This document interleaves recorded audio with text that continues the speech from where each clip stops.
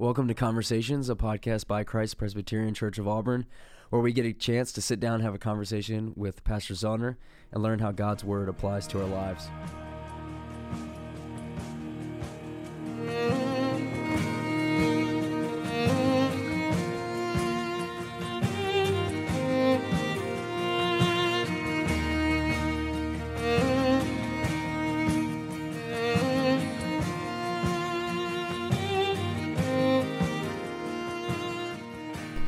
Welcome back to Conversations, a podcast by Christ Presbyterian Church of Auburn. I'm sitting here with my pastor, Eric Zellner. How are you doing today, my man? I'm good. How are you, Will? I'm doing great. I noticed all the past podcasts I said fantastic, so I changed it to great today. We're here to talk about the doctrines of grace, and we've hit on total depravity and unconditional election, and now today we're going to talk about what's commonly called limited or particular or definite atonement. For sake of the acronym, we'll go with limited atonement. I think one thing that's really important to emphasize before we keep going is the logical connectedness of the doctrines of grace. So just to catch everyone up so far, total depravity, we showed through the scriptures that man is incapable of saving himself. And so if man is not capable to save himself, then it is God who must save him, unconditional election. And if God has saved the person, and we look around the world and we see not everyone is saved, then God has saved a particular group of people. So when Christ died on the cross, it was for a particular set of people, and that's what limited atonement is.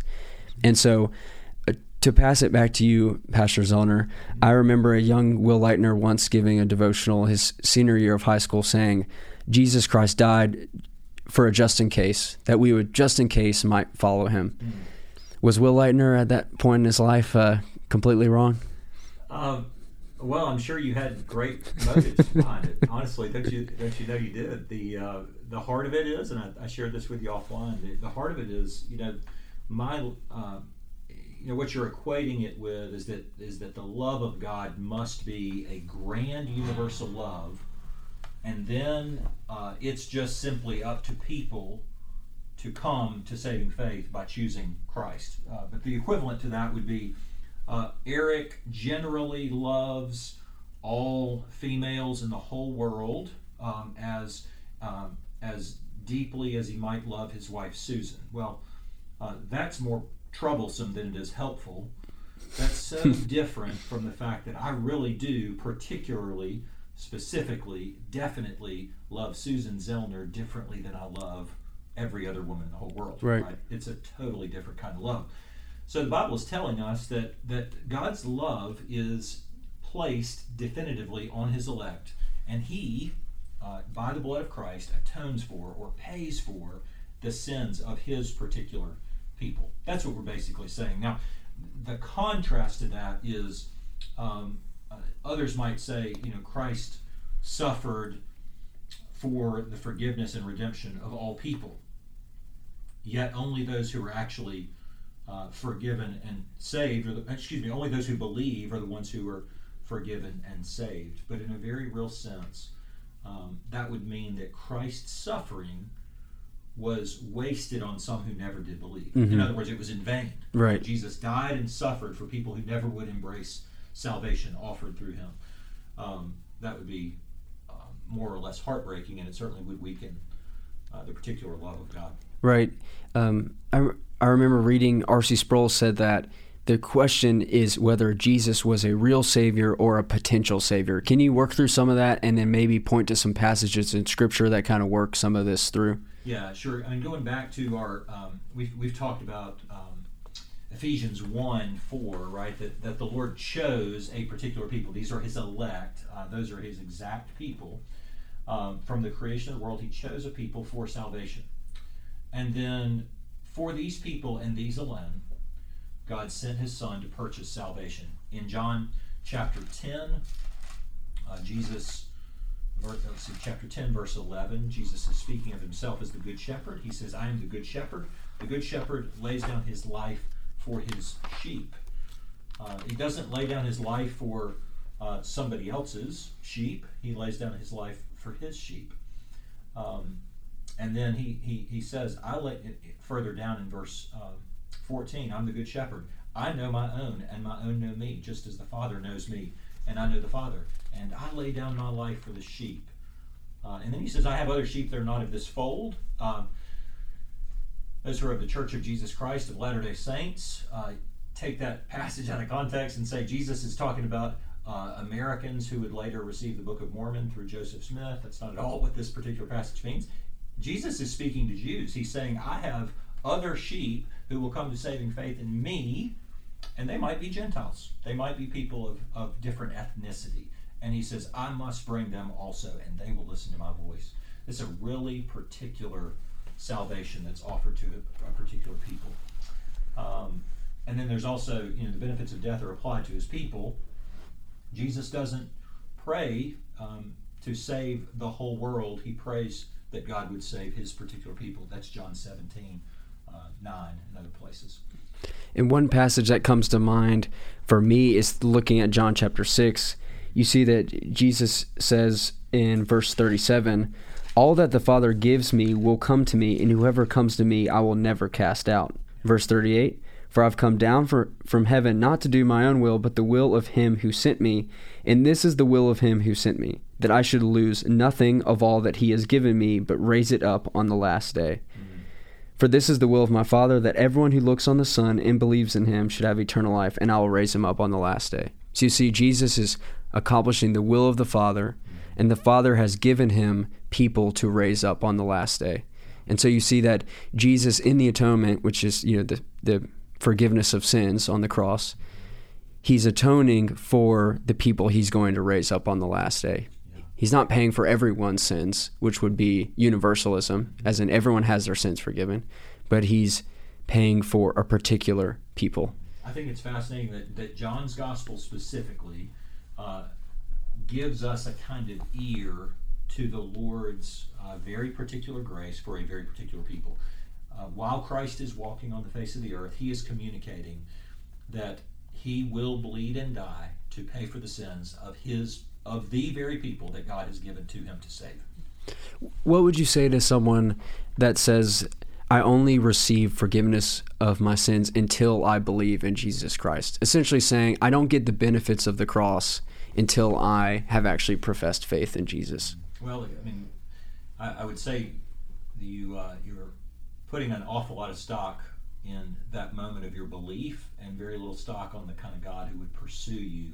If we are his elect and he chooses us before the foundations of the world, then he is making an account for atonement, the justice of God's wrath falling on himself in the form of his own Son, instead of falling on us. So the truth is, in time and space sequence, it would appear to our eyes like, well, I receive application of God's atonement when I actually embrace Christ. Mm-hmm. But in the eyes of God, and clearly what the Scripture teaches, is before the foundation of the world, God planned to pay for the sins of all of his people at that particular time and space in Jerusalem at Golgotha.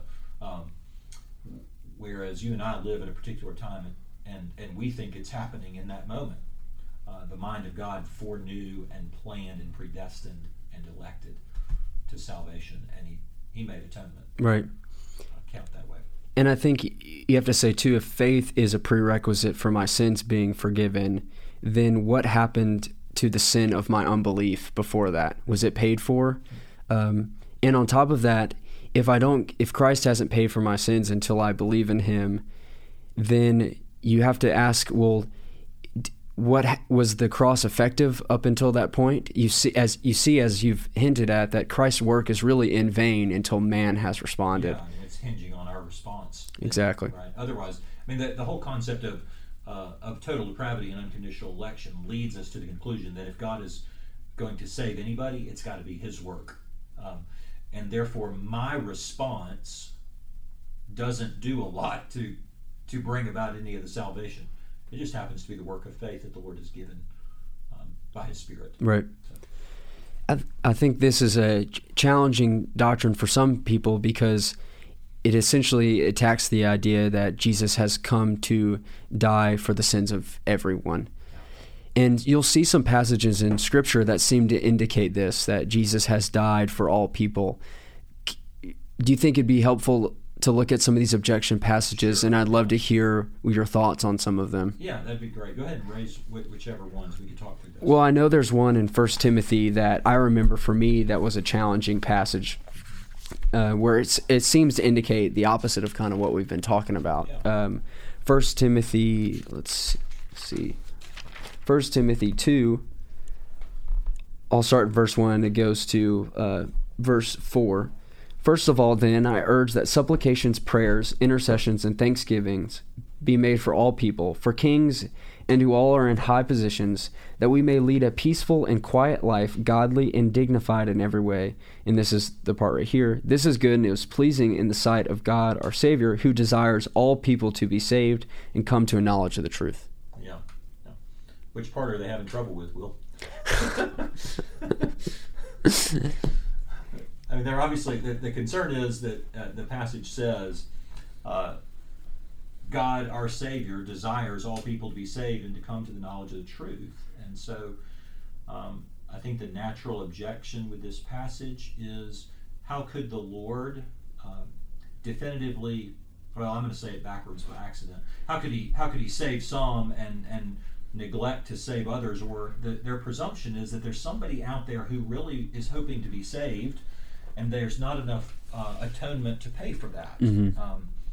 And what we're really saying is that God's intention in the death of Christ is to save the elect, and He is perfect in accomplishing His mission.